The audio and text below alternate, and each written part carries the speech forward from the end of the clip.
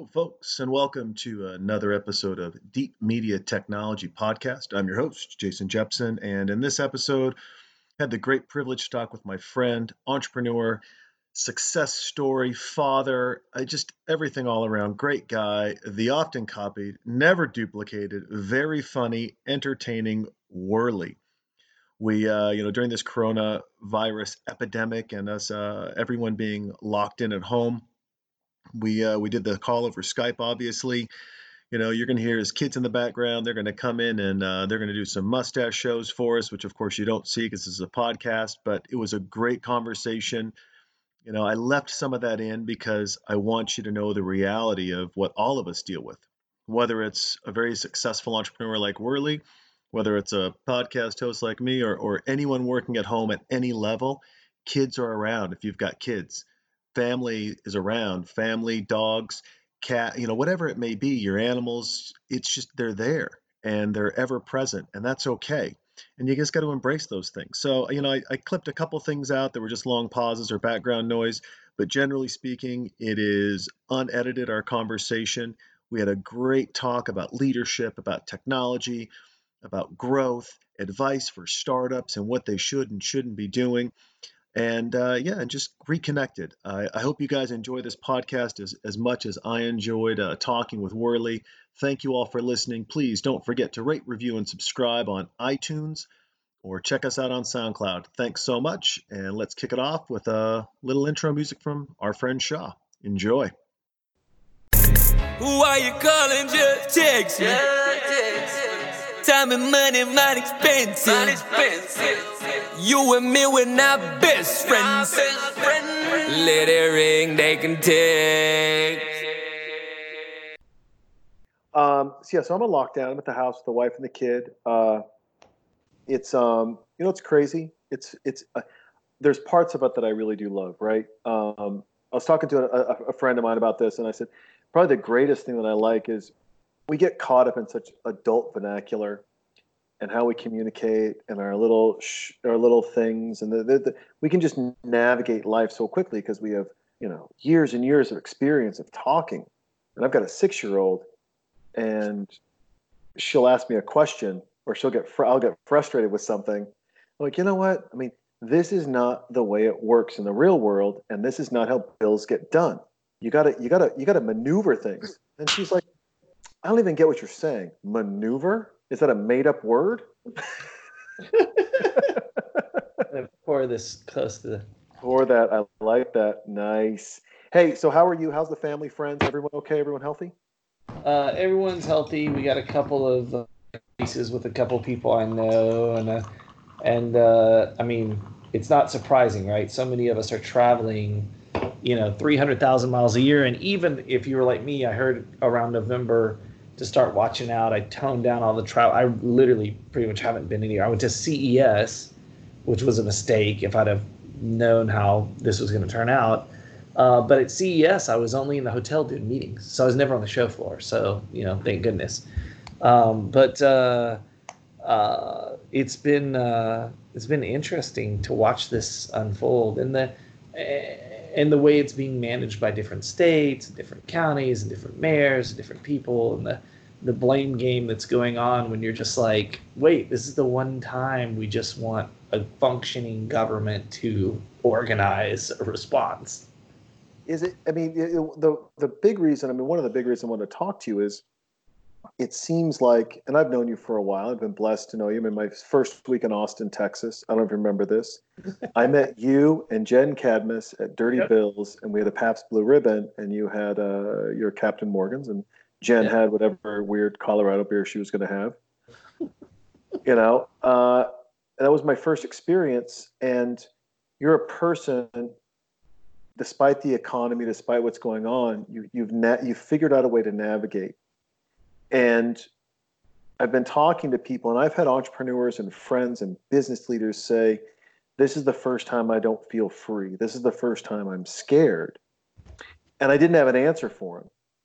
And that's why I reached out to you, because it's not that you don't have fear. It's not that you don't get scared. It's that I've watched you through different economic cycles navigate the waters in such a pristine manner that I feel like there's a lack of leadership when it comes to entrepreneurs right now, outside of, maybe a Mark Cuban who you can agree or disagree with, but at least he's trying. But there's a lack of leadership, right? And there's a lack of leadership in venture capital, and there's a lack of leadership in private equity, and there's a lack of leadership in the mortgage industry. And I've taken this opportunity to grab people and go, our focus was on AR, VR technology, but you know what? The focus is bigger. The picture, to what you're saying, it's bigger. Right. Well, and not to throw you on the throne of leadership, but you're a leader in my eyes, and I wholeheartedly respect the things that you say and do because of who you are in our relationship. Can you tell my wife that? Yes, 100%. No, dude, it's interesting. So, of course, in the next, I don't want to say 30 days, and I don't want to say 90 days, but in the near future, of course, I've already planned for this, and I have a well thought through response of things, and I had a little bit of advantage in preparing this over other startup founders, and that was one. My networks are global, and you heard about this a little earlier. Well, you didn't hear about it. Like, you were hearing things in the news, but it's different when you're talking to somebody on the phone. They're like, 6 people are out, and because there's crazy things going on, right? You take it a little more seriously, and it's that kind of firsthand information rather than just, news blurb, oh, there's a virus in China or this or that. Because it's so easy, as small as the world's gotten, for entrepreneurs to still think that's a world away and it's not my problem, right? So, but I had an extra advantage, which is we're a quantum computing startup right now. That's my latest company. And the problem with that is I've been talking for a year about this impending quantum winter, where you saw it in AI, you saw it in, the 80s in machine learning. You've seen it over and over in tech where things get overhyped and it causes a pullback. It's kind of that tsunami effect, right? But during that pullback time, there's all of this problems with finding funding and finding talent and getting customers. And so I was already in this kind of different attitude from the beginning of launching the company. So we started at South by 2018. Mm-hmm. We released our product South by 2019 into beta. We were going to release the full thing this year at South by 2020. That was the plan. Best laid plans of mice and men, right? Didn't work out. But that entire time, if you saw me speak at the keynote I did at South by, if you saw me doing interviews or whatever, the whole time I was like, everyone in this industry should be super, super careful. We are deep tech. There's not a lot of funding in deep tech. There's consumer has been ruling the roost. Enterprise is kind of picking up, but there just hasn't been a lot of deep tech funding, really. And so we're in this questionable area anyway. Is it a real thing? Is it a science project? And then on top of that, you have this situation where, we had this amazing experience with Honest Dollar. We sold the company in 1 year, sold it to Goldman Sachs. We were all big GS executives, amazing experience. But we learned something, which is, we probably grew too fast, right? It was doing the transaction. There's kind of this space I found where if you have more than 25 employees or so, things get infinitely more complicated than you want. And people say, hey, that's not true, it doesn't work. And then you go talk to all your friends who the company got bought and they didn't get money and they got laid off, right? Oh, man. We're good, brother. We're good. Oh, God. Well, we are. But so let's, let's say that shorter.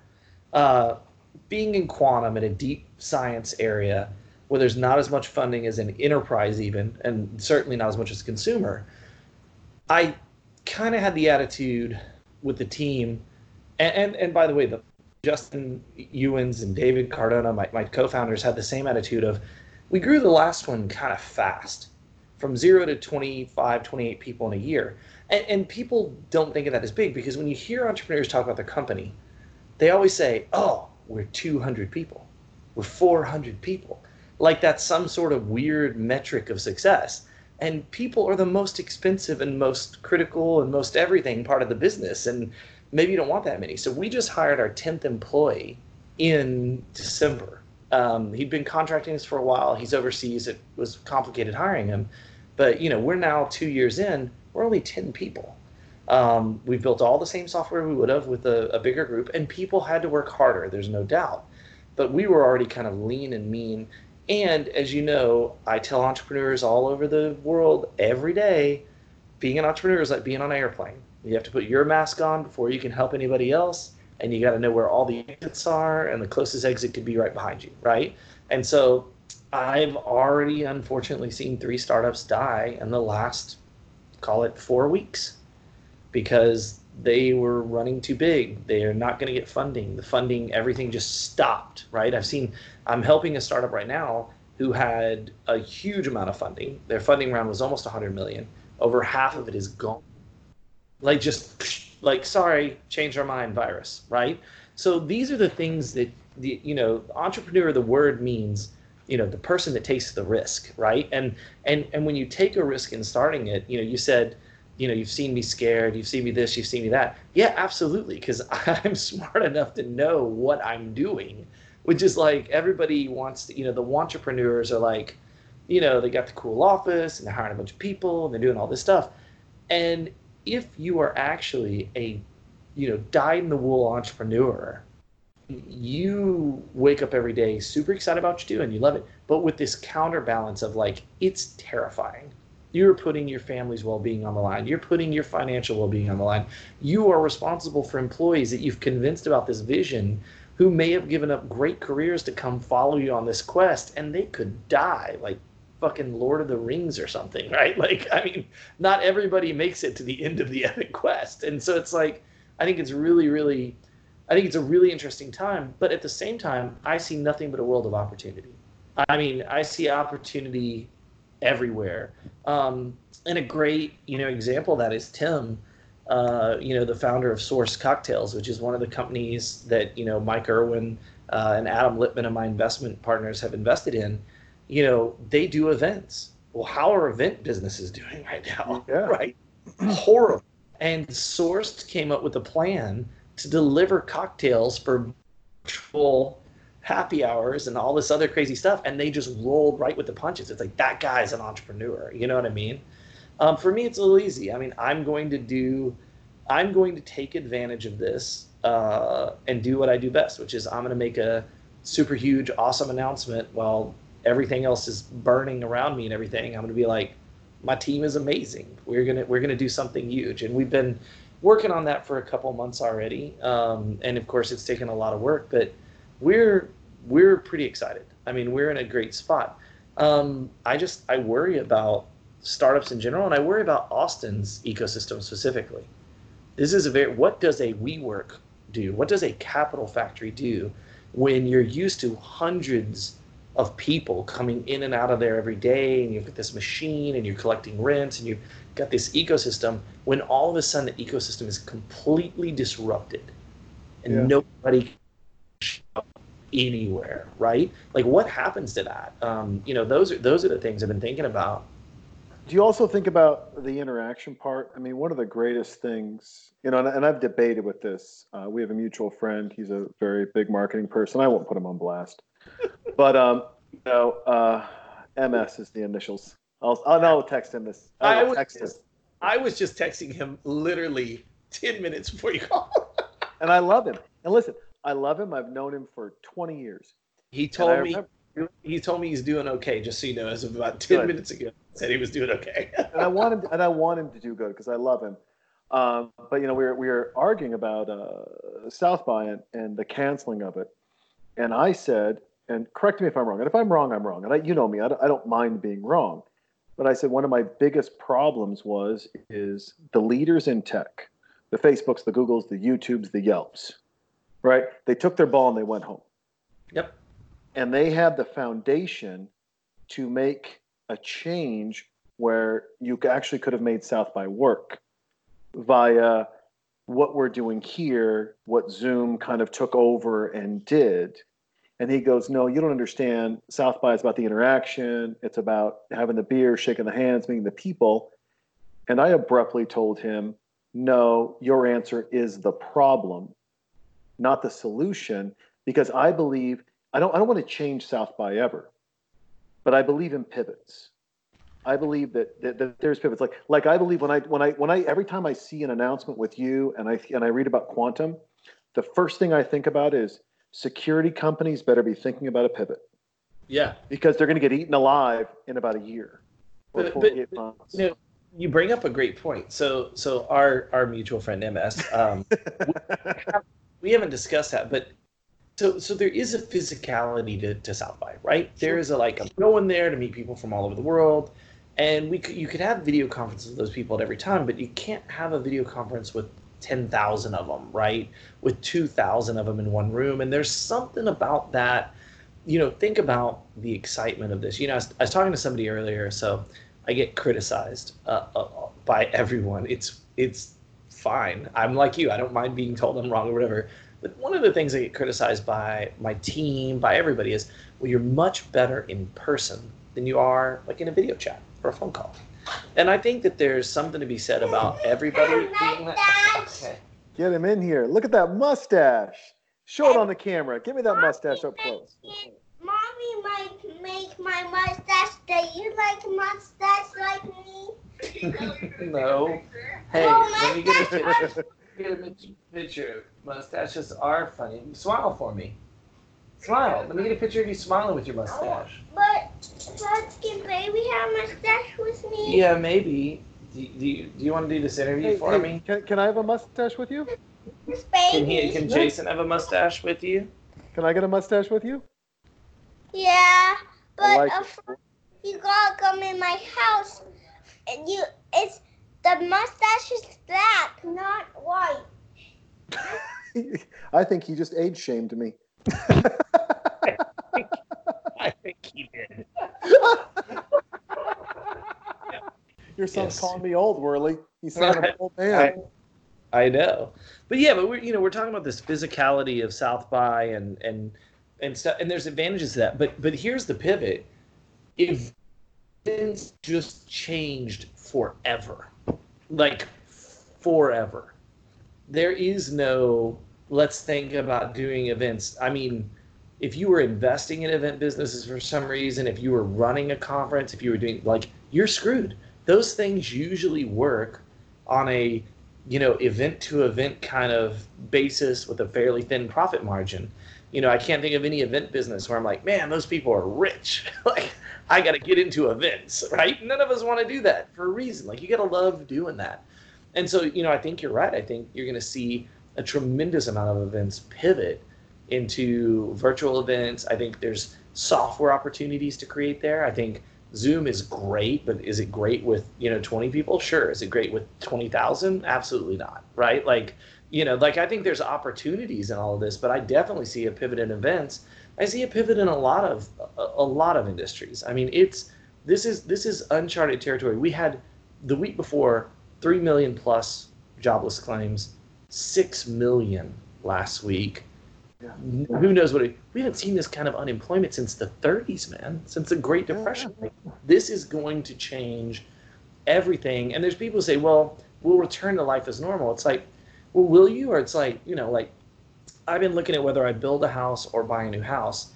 And because of this, I'm like, I need to make sure my house has water and its own power sources and is away from any dangerous virus. I've been I'm not going to do that. But it's as I'm looking, it's already changed my thought process about, what's next for me living wise, thinking about what if I have to end up somewhere for 3 or 4 months in isolation with my family?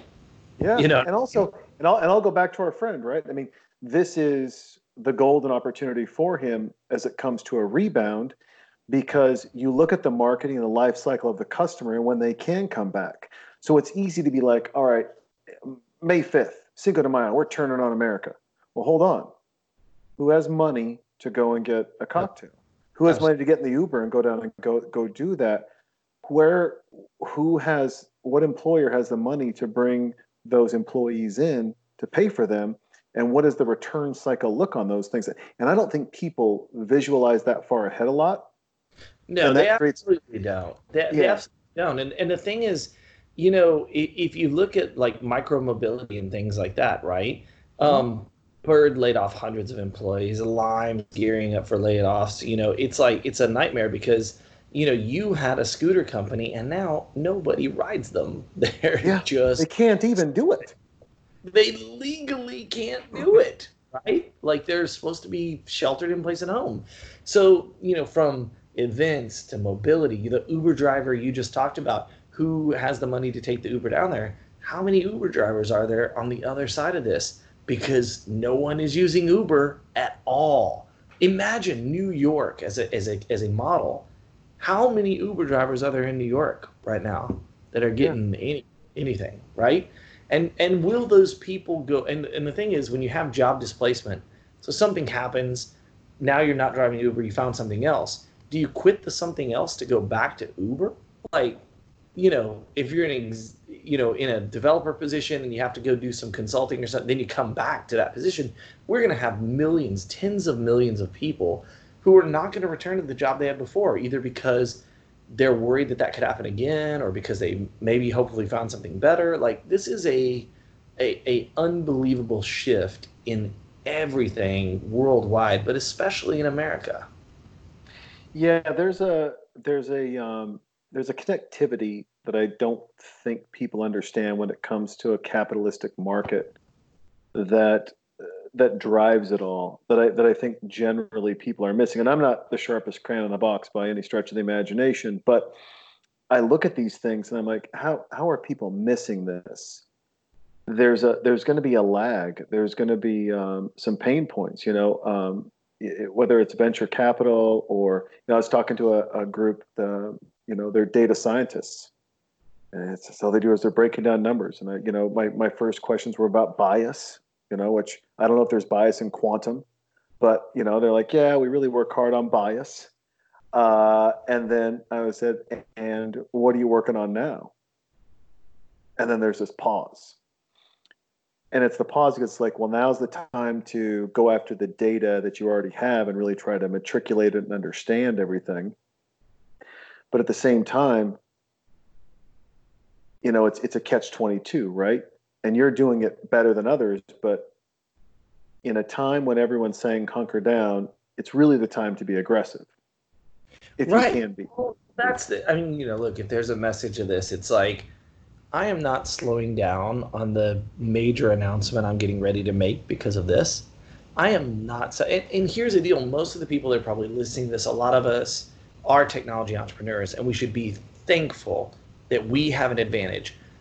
10 people sitting with their headphones working in our office on Cesar Chavez versus 10 people on a Zoom together working from their home with their headphones on.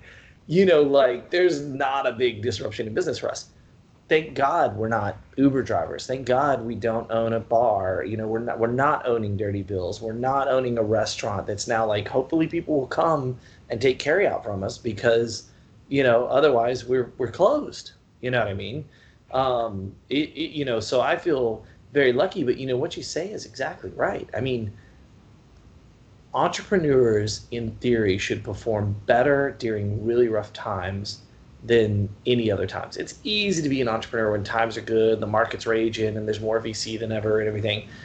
The real entrepreneurs come out now. The real entrepreneurs show what they're made of now. The real entrepreneurs, men and women all over the world who really are that die-in-the-wool entrepreneur, those people are about to really show the world what they're made of, keep their businesses running, accelerate their businesses, like find new ways to match with different markets to seize these opportunities to if they need, right? Like a real entrepreneur has no problem with the pivot. They'll be like, well, we were doing a bunch of stuff with events, but now it looks like there'll be events again. We got to do something. They're not going to hesitate, right? They're going to take action. And I think that's super important. And I hope what you said about our mutual friend MS is true. I haven't talked to him about that, but it's interesting. You're right. There could be a big boom for him that he may have never foreseen, because all of a sudden, knowing where to spend those ad dollars is going to become extremely important, because you absolutely have to get a result for them. Whereas before, there's a little bit, it doesn't matter, whatever. You're right. He probably has a unique opportunity approaching him at a pretty quick speed. He does. Now, and it's interesting too, because as you take a step back and you look at, let's just look at Austin, where we live. and the push forward. I love the rally and the momentum and the sharing and caring and the GoFundMe's and everything else. But past that, I'll go back to what we started this out with is I'm struggling to find leadership here. I'm working really fast on what we're going to do. I can't do it. Lawyers, man. Lawyers. Like, I can't do it any faster, but I'm working. Look, if you the team at Ecliptic Capital, right? Mike Irwin, Christy Cardenas, Mike Boyle, Adam Lippman, the whole crew, they are stepping up, not just with the portfolio companies that are there, but with all the people they're talking to where, let's face it, when times get like this, what do? You get emails from a VC that says, you're the heroes. Not your employees, but you're the heroes as the founder.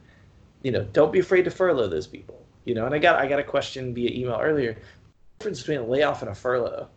So, well, if I furlough them, I'm going to pay them 20% of their $100K a year. I'm going to pay them $20,000, and I'm going to expect them to do the same job because the job is going to come back at some point.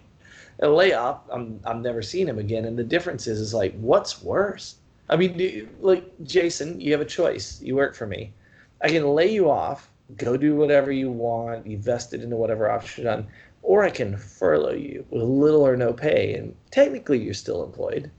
And what does that mean? What about benefits? Is it good? Is it bad? As an entrepreneur, as an employee, these situations are so infinitely more complex. There's no one size fits all. And I think the problem with Austin leadership and with startup leadership in general is it's real easy to be a startup leader when the economy's booming and there's one size fits all. It's just like, just go and raise the money and do the thing.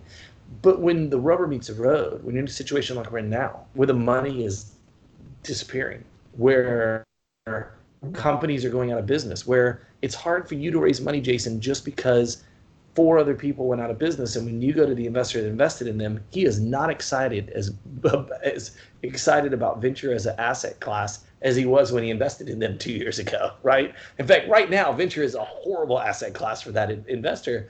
This creates a problem, and so there's a natural vacuum and lack of leadership because there's very, very few people who have been through all the economic ups and downs and done the stuff. And even someone like myself, I'm not chomping at the bit to get out there and be like, I will help be the leader because it's I'm the Messiah. Yeah, it's like, I don't know what's going on. You know what I mean? But I'm doing I have 3 announcements that are coming out in the next 3 or 4 months. They're going to be some of the biggest of my career, to be frank. Bigger than Goldman, bigger than, Accenture, bigger than anything I've done. And I'm stoked. And so right now, I come back to that rule I told you. Being an entrepreneur, being a good community entrepreneur is like being a passenger on an airplane, right? And you read the safety card, and when the oxygen mask drop, you got to put yours on first before you can help other people around you, because if you don't, you may not get it on them and get it on you, and you both pass out. And you have to know where all of the exits are, and the closest exit might be behind you. And I literally talked to 4 or 5 entrepreneurs today that are trying to find, can they combine? Is there mergers? Can they get acquired? Can they get acqui-hired? Can they this, that? No. The answer is no. Like, nobody is going to magically, like, oh, times are bad. It's like what I told one of them. I said, how many other startups in your space do you think are thinking about the exact same thing? And the acquirer you mentioned is hearing from all of you. There's like 50 of you, maybe 70 or 80 worldwide, doing the same thing. How many calls do you think they're getting? And what does that do to you as a evaluator? It doesn't do anything. And I hate to make it sound like companies are evil, but is it in the best interest in a company to acquire a startup just because the economic situation and everything? And the answer is no. It's in there. I mean, they can just hire the talent away because you can't pay them. Why would they buy the whole company? You know what I mean? Or they'll wait for private equity to come in at 10 cents on the dollar, and that's about 6 months from now. And then they're just going to bundle you up. On the dollar. Right, exactly. That's the reality of how it works, right? PE will come in and buy 10 of them at 10 cents on the dollar, bundle them up and sell them for 30 cents on the dollar to whoever the acquirer is, and they'll do that deal, and they already know that. The thing is that entrepreneurs have a very short memory. And that's my biggest criticism of all my fellow entrepreneurs. They don't think about 30 years ago in their career. They think about 30 days ago. They think about 3 months ago. Because startups, it moves so fast. It's changing so much. It's easy to do that. Like, okay, look at all the downturns we've had economically and look at what acquiring companies did in the way they approached and addressed startups. Because they're going to do the same thing. Like, there's not going to be any magic acquisitions. There's not going to be anything. Wink, wink, hint, hint. Because, you know, some things are magic, but we'll leave that to the mystery of the universe. You know, it's I take what this gentleman I work with in Southern California, he has this line. He goes, "It's no longer about customer loyalty. It's about the loyalty of the company to the customer." And in this time, I put a spin on that, and I'm like, it's not about employee loyalty. It is about the company's loyalty to the employee or employees. And that doesn't mean necessarily, I don't take that as meaning like you have to pay people. I mean, did you create a culture? Did you create an environment? Are you a leader that when the shit hits the fan, when things get tough, when times are tight, when the world shuts down economically, are they going on furlough? Are they going on unemployment and walking away? Or are they looking at you saying, hey, you know what? I set up an LLC over here, and if you pay me one paycheck through that, I'll do the SBA loan program, grant forgiveness program, and I'll see if I can get my pay through that so that I can keep working for you. And then I'm not pulling from the bottom line, and I'm leveraging this $2 trillion that's out there. And I'm not just looking to you as a piggy bank, but I'm looking to you as we're both loyal to one another, and we're going to make it through this together. Absolutely. Absolutely. Well, and this is the thing. Think about StrangeWorks. You know, people get upset because I don't hire, you know, like my diversity. I got criticized by VC. It was hilarious. About a year into the company, he goes, hold on, you get criticized by VCs all the time, and then you send them letters when it's all done and go, in case you're wondering, this is what happened. They said they were like, man, it's just kind of like weird diversity here because it's all these white guys. And I was like, well, actually, that time the company is 50% Hispanic because Cardona and Ochoa, these are not white guy names, and they don't even look like Josue is definitely not Caucasian. Just as, like I said, I think that's kind of offensive to the crew that you don't recognize the diversity that's here. But I get criticized because usually what happens is I hire a core group of 10 or 15 that I've worked with for years because of what you just said. Because you take care of the people first. Will I furlough people? Hell no. Will I lay people off? Absolutely not. Will I go without a paycheck if needed? 100%. Will I put more money in the company if needed? 100%, right? That, because you build what I jokingly call trunk loyalty, which is you treat people right, you take care of them, and you take care of their families, and you pay them a bunch of money, and then what happens? They would put Jason in a trunk for me. It's like, I don't know, Jason. They'd be like, I don't know, we found a car. It's got a big trunk. Can you fit it there? Like, you know, you build that. Look, we have worked, the people that I'm around right now have worked together on projects between 8 and 27 years. And it becomes a different game. But how do you get there? You get there because right now, if you're a startup founder listening to this, and you're trying to make a decision on what to do, it is your job to sacrifice, not the job of your employees. And to ask them to sacrifice is wrong because in every case, I guarantee you, they're already made a sacrifice just to try to support you on this journey. They took a pay cut. They left a super secure job. They have less benefits than they did. They've already sacrificed just to come in the door. So to ask an employee to take a pay cut, to take a furlough, whatever, my opinion's wrong. Now, there's businesses that will do it. Friends I know that are doing it. Hey, it's their business, it's their employees. But for my crew, no fucking way. No fucking. They get all their paychecks. They get all their benefits. I'll go without. I'll put more in. I'll go raise more. I'll do whatever, you know, is necessary to make sure that the team is protected first and foremost before anybody. And I talked to an investor today, and it upset him, but before investors included. You know, they're not doing any work. They're along for the ride. And trust me, if you're an entrepreneur, hear me now. Listen to the words that are coming out of my mouth. Taking care of your team is what puts you in a position to take care of those investors. because you are certainly not going to make a return on their investment if you have no team, right? Everything is about, startups are a team sport. Everything is about taking care of that team. Do you not, and I think this is maybe a bigger miss, and you've alluded to this earlier, and let's just tackle on the head here. Employees, you don't look at them as employees. You look at this as a long-term relationship that you're going to do 1, 2, 3, 4 companies with. And that's, I think, a great miss with startups is like, I need to hire a CMO. Well, no. You need to hire someone that you're going to work with on this company and maybe another company and maybe a third company or a fourth. And they don't treat it like a marriage or like a relationship. They treat VCs and employees and anyone else transactionally. Yeah, they're tools for an entrepreneur to make themselves rich, right? Let's face it. And by the way, most of them don't end up being rich, okay? Because it's an ecosystem. Like, it's about balance. Look, if the investors are happy but not thrilled, they didn't get everything they wanted whenever you transact, and you're happy but not thrilled and you didn't get everything you wanted, that's fair. The employees should get more, and so that's about setting expectations early. It's about pulling in the right people. You talked about hiring a CMO. The one thing, because another startup I talked to today, because my phone is like off the hook with people, in dire straits, unfortunately, and I feel for all of them, and I'm trying to volunteer as much as I can to help them. But I said, listen, here's the deal. You asked me a year ago, you're going to hire a VP of biz dev and a CMO and a this and a that. It's like, that's all. What are those people going to do? If your company has 200 people, you might need a CMO. If your company is 5, 10, 15 people, like, why do you have a 7, 8 person management team?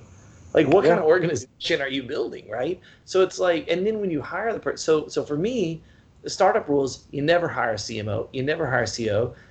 David Cardona has with me at Honest Dollar, worked with me before. I tried to trick him into Chaotic Moon. He helped on a kind of consulting basis, but he and Justin were too smart into that one. But they were both at Honest Dollar, and they're both at Strangeworks, right? And they're co-founders at Strangeworks. They each do 6 or 7 jobs. David is the general counsel. He's the COO. He's the CFO. He's managing finance. He's managing ops. He's helping with product stuff. He's doing contracts. He's doing, that's what you need to start up. Justin isn't just the CTO.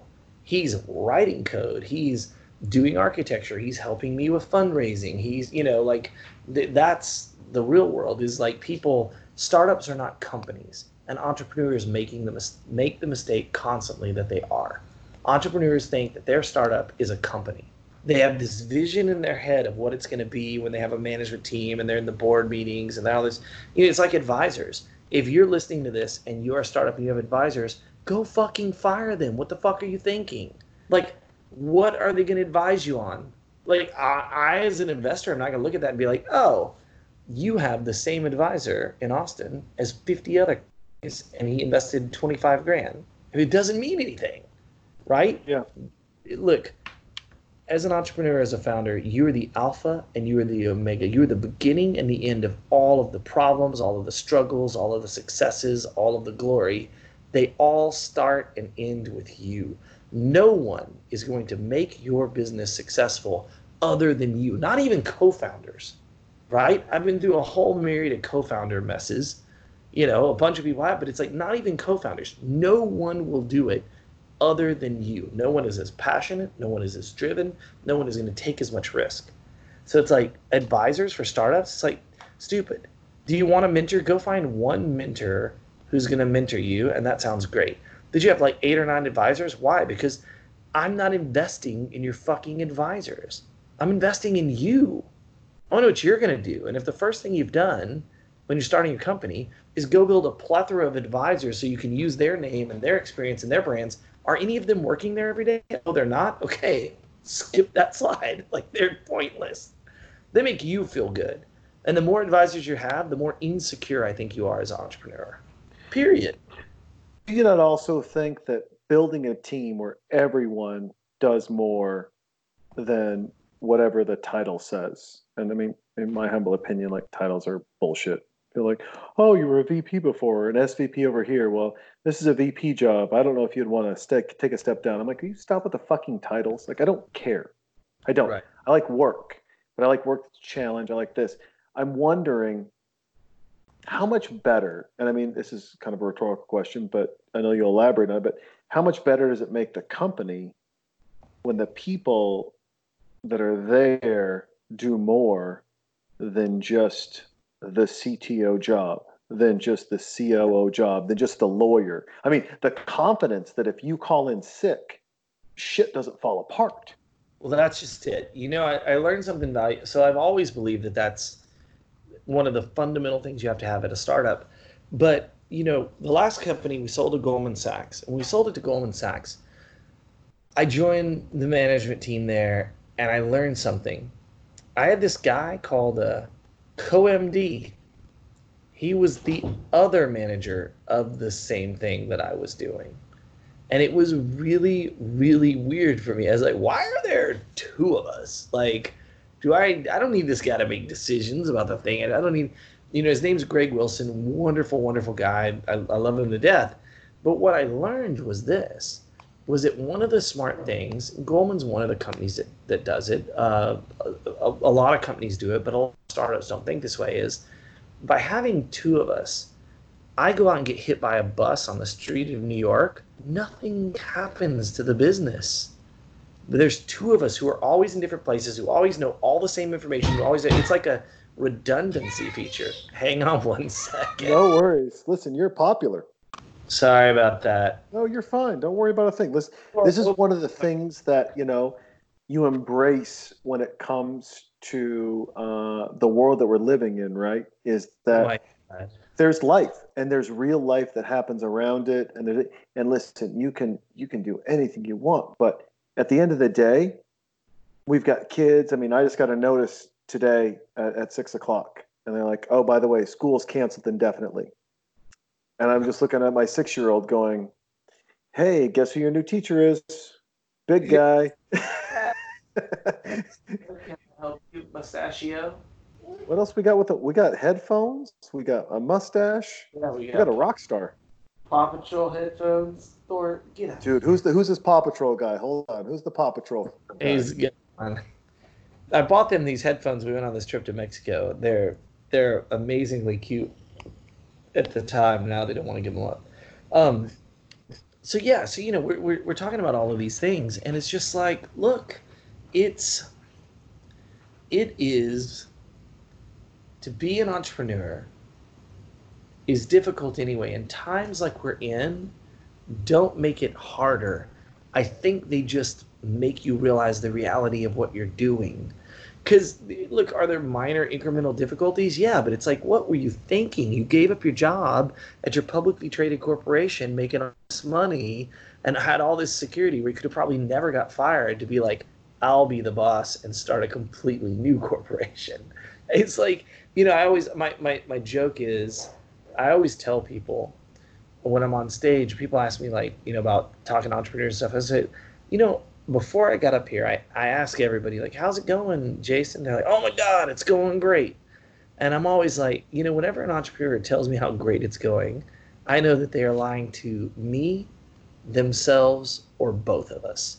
Because this is not my first rodeo, and it's never went great. It's never going great.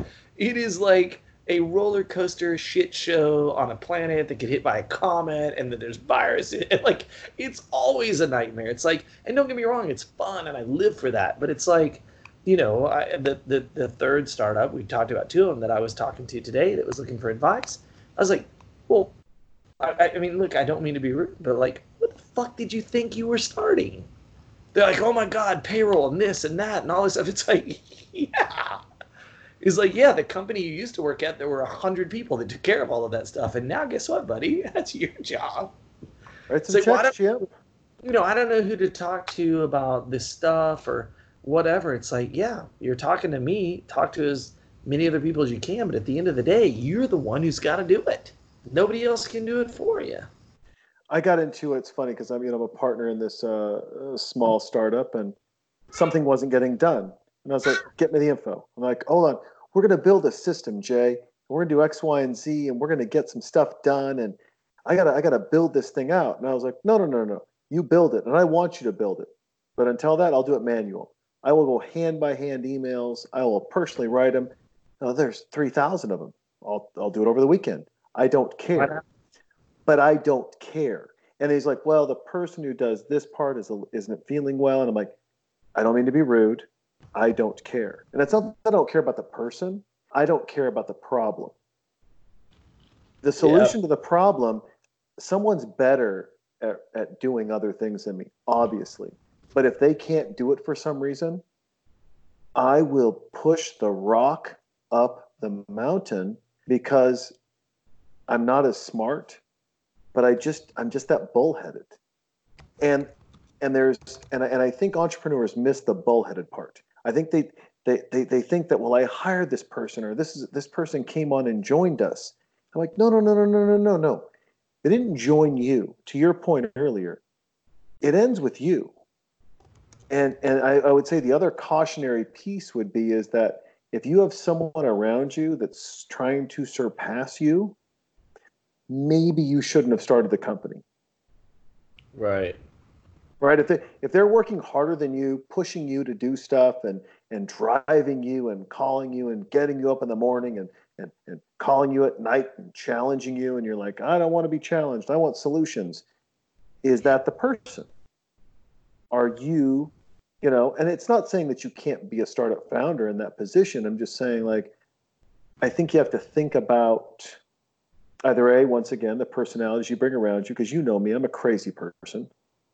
Or B, you're giving me you're like, yeah, you are a crazy person. Or B, is it that, we're just, life is what life is, Totally. I mean, I completely agree. My boy fell down the stairs. Oh, no. Yeah, that was him. You heard go boop, boop, boop, boop, boop. He was coming. He goes, I want to go downstairs. I was like, no problem. I'll help you upstairs. So I opened the gate for him, and he went up, and he goes, I want my iPad. I go, it's over there. Go get it. And I walked back in here, and I heard boop, boop, boop, boop. So, yep, unfortunately. Hey, random transition here, and I wanted to touch on this. We're over our time a little bit here, but I wanted to touch on this because this has been much time as you want. You can edit it however you want. So we're good. But one of the things I wanted to talk about, because this has been percolating my brain, is the idea that the security industry, the people that are in the internet security business, they're not ready for quantum computing, are they? Probably not. But neither. So nice sometimes. But neither are the people in quantum computing. Like, I think data scientists are just like, this is more for me if I can figure out how to parse it out. And internet security people are like, it's so far off. I'm just going to keep doing my DDoS, and I'm going to keep my XML parsing pieces this way, and I'm just going to maneuver SSL this way, and I'm going to do a double bit encryption. And if I do it on this channel versus this, and I add a VPN in, boom, boom, boom, here we go, I'm safe. And quantum theoretically crushes and changes internet security forever and ever, amen. Well, look, so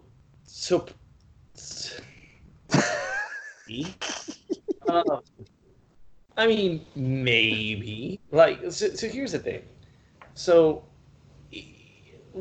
break that down really short and sweet.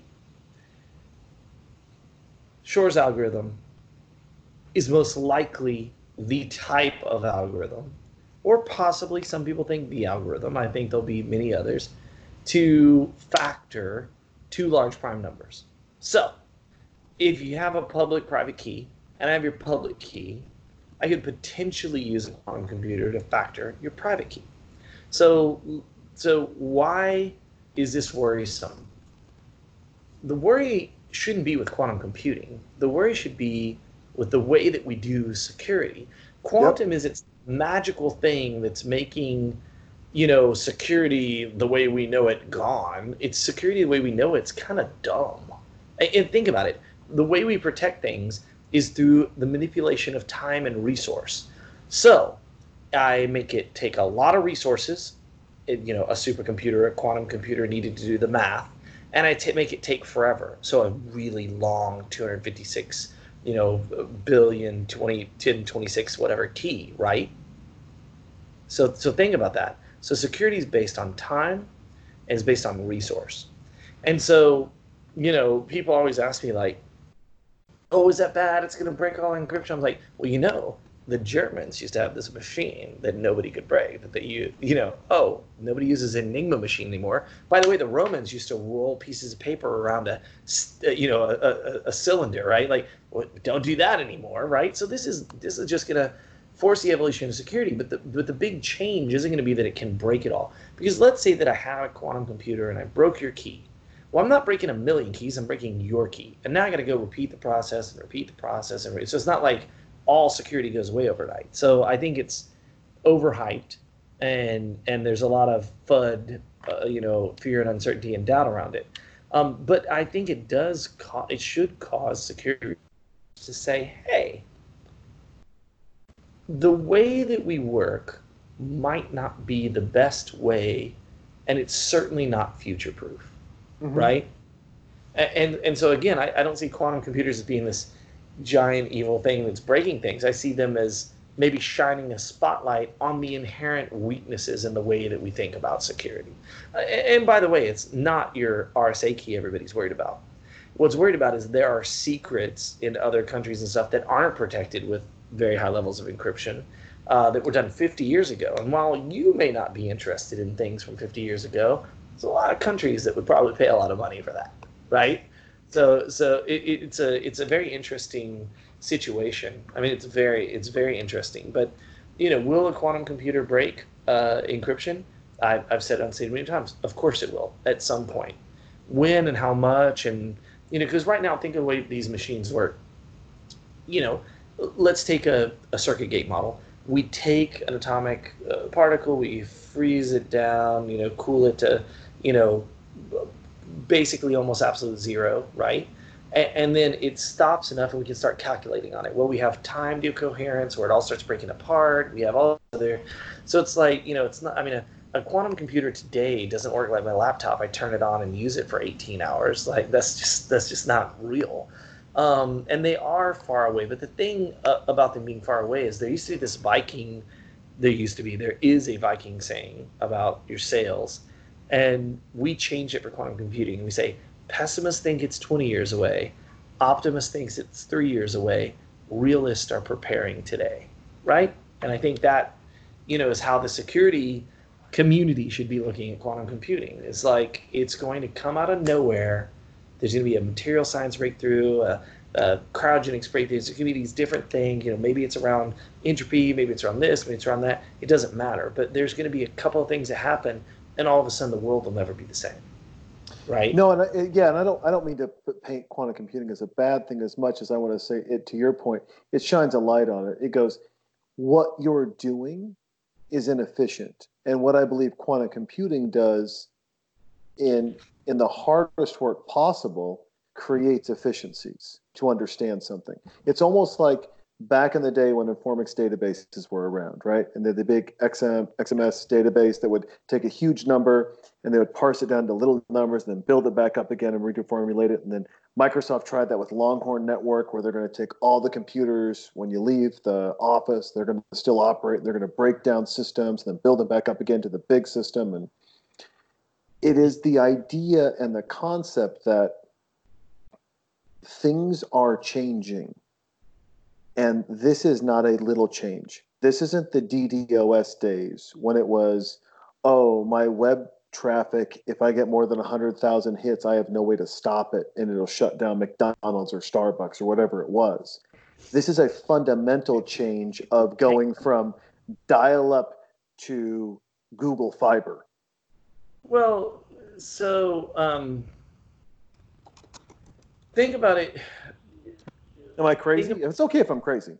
So everybody that mentions the word quantum computing is crazy. Richard Feynman said something about quantum mechanics that's really salient right now, which is if you think you know about quantum mechanics, you don't know anything about quantum mechanics. And I think it's fair to say if you think you know something about quantum computing, then you don't know anything, because it's like we are working with some of the greatest companies and the greatest minds, on the planet, in the universe about this topic. And, I don't think that any one of them can give me a straight answer. So it's a little rough to do that. We're not in the days of AMD versus Intel. We're in the days of little mechanical gates versus vacuum tubes. We're a little further back in the timeline for kind of putting it into that kind of context, right? Okay.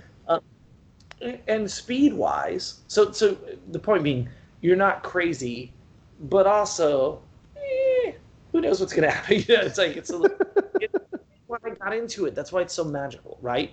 Like, I have as much opportunity as a software hacking, startup making, random crazy guy as the world's greatest physicist. They don't think that.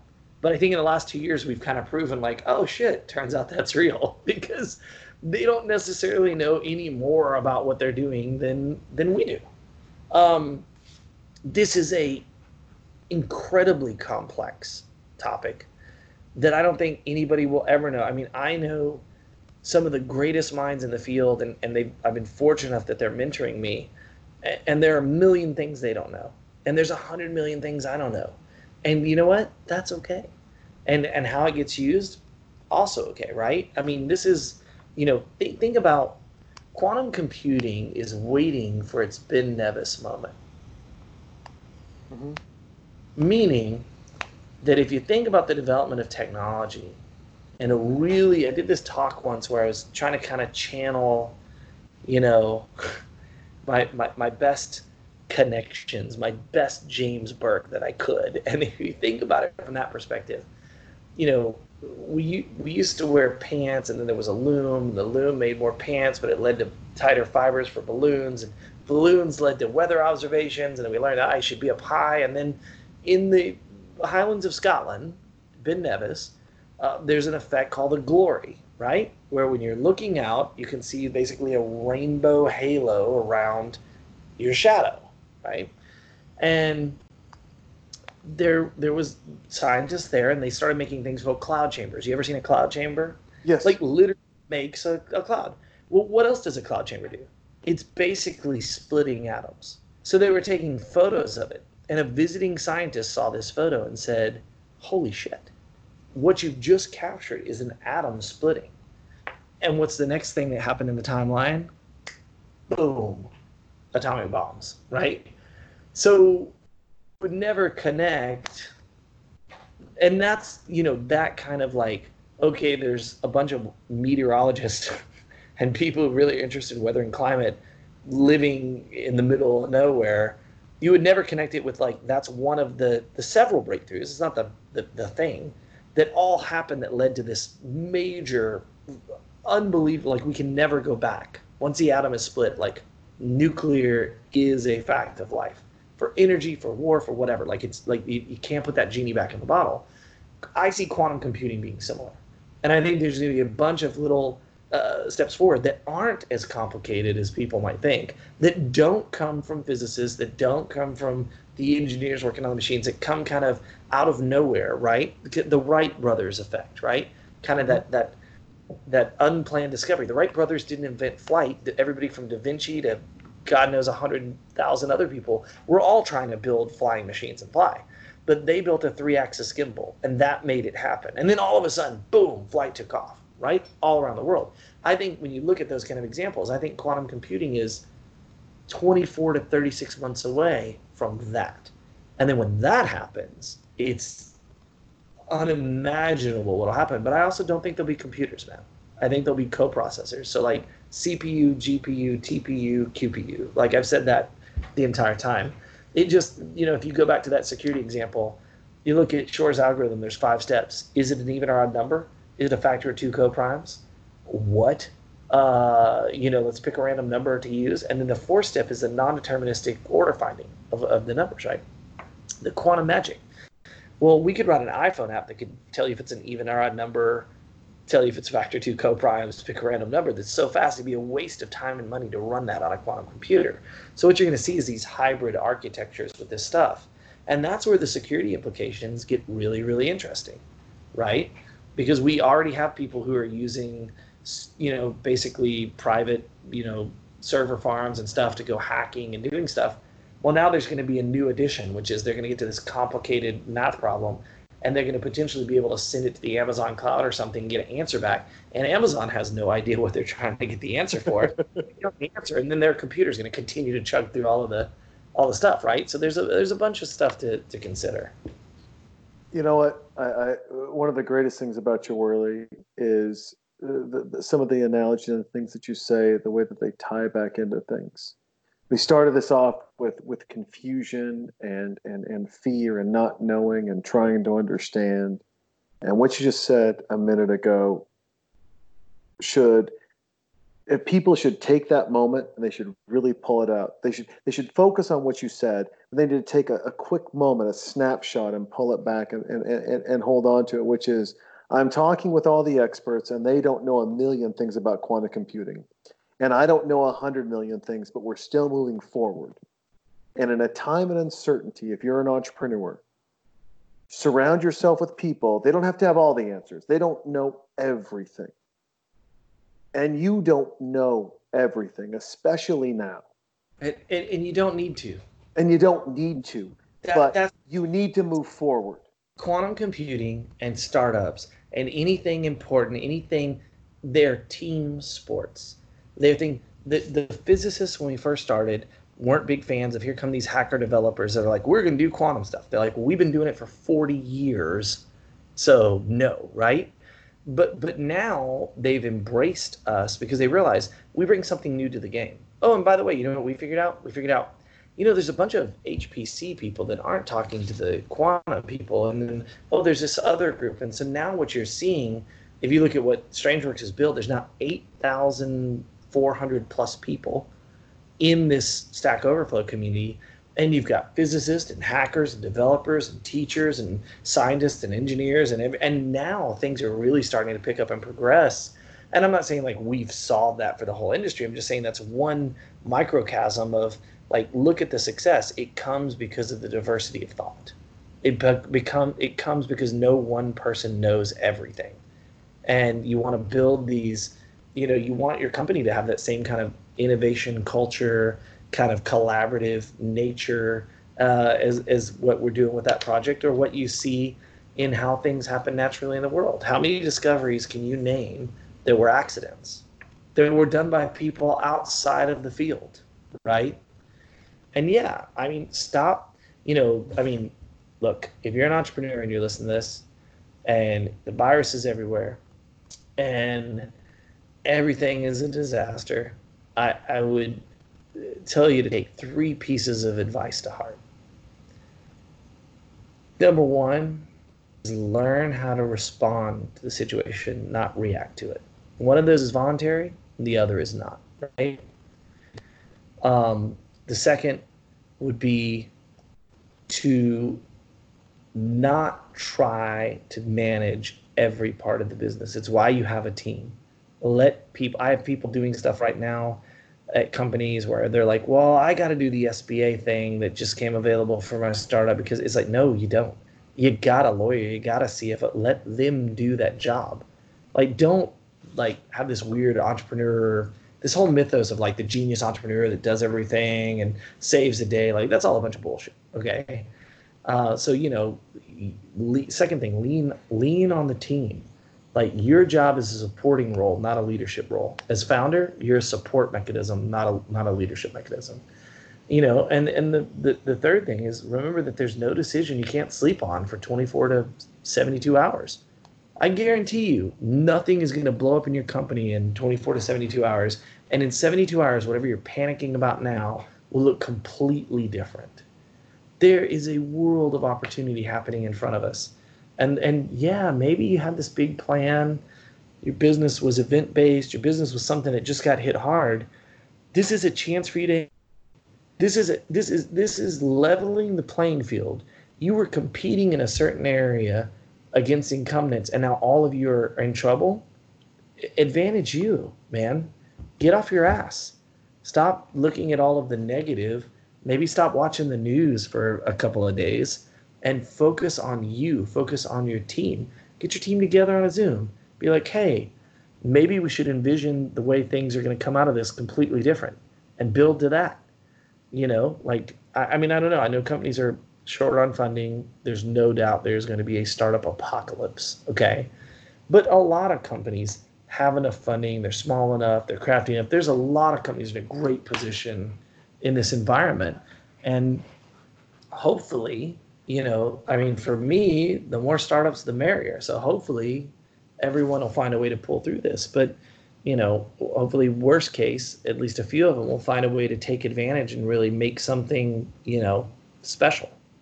Yeah, and I would say your Wright brothers analogy, I would take to the people who have come to me and been like, oh, this is the first time I don't feel free. The government can shut something down. Remember, the Wright brothers applied for a patent, and they got shut down because flying didn't exist. You can't apply for a patent of something that doesn't exist. That was the reason why they didn't get their patent at first, because it didn't exist. Do not let something shut you down because they, A, don't believe you exist, and B, that you don't have the creativity to do a pivot in a transitional moment to keep moving forward. Right. I mean, I don't know. This is Worley. This is a quick turnaround, and I say this to everybody, and I mean it. We will make and we will lose money all day long. We will get the rum. We will drink the rum. We will get the rum. We will drink the rum. But time is something that we never get back. We never ever get it back. And I do mean this from the bottom of my heart. Thank you for the time.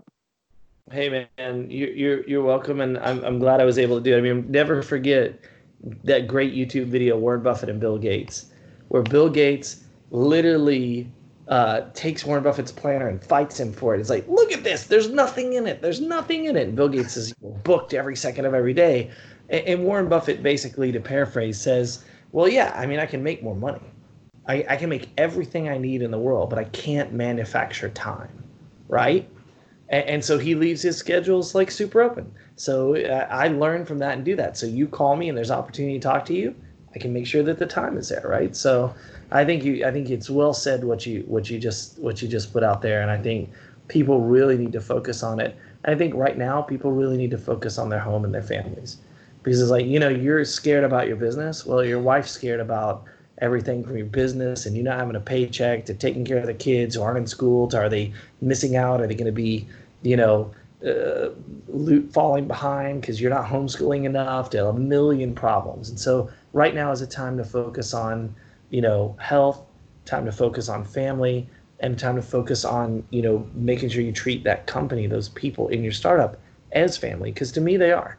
Like, I never hire anybody I wouldn't let live at my house for a month. That's my general rule. I think it's a really good rule, right? So if you, and I want to say, I've never really hired you, Jason. I know that's a hard hit here. I'm kidding. I always wanted. I'm waiting for the Worley call. No, you're not. No, I'm a crazy person. You know that. And this is what I love. No, this is what I love about you. And I'm serious.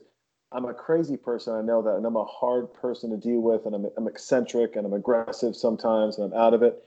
But the one thing that I do like is that we know that about each other, about me and who I am. We're like, this is where it comes down. It's like, I know if times got tough and I needed a job, I could call you and be like, Worley, here's my resume. Could you please help me? And you would. And likewise. And by the way, I'm much more likely to be out of a job than you are. So, I mean, just saying. Just saying. Well, hey, listen, brother, I love you, man. Be good. Take care of the fam. I appreciate the time. I know everyone who's listening does as well. And you know what? We'll stay in touch and we'll revisit this after your major announcements and everything that's going on. But thanks, brother. I really appreciate it. Anytime, man. I appreciate it. Talk to you soon. Thank you. Bye-bye. Bye. Text me, text. Time and money, mine expensive. You would never checking in at Southwestern. They don't wanna help, they wanna help, and they just wanna help. And I just got 80 new change. Next day got 3 new change. Them a go, hoping that he stole it. Now they watching Lisa put him in the gold roll. Why you calling, just text me. Time and money, mine expensive. You and me, we're not best friends. Let it ring, they can tell. Why you calling, just text me. Time and money, mine expensive. You and me, we're not best friends. Let it ring, they can tell.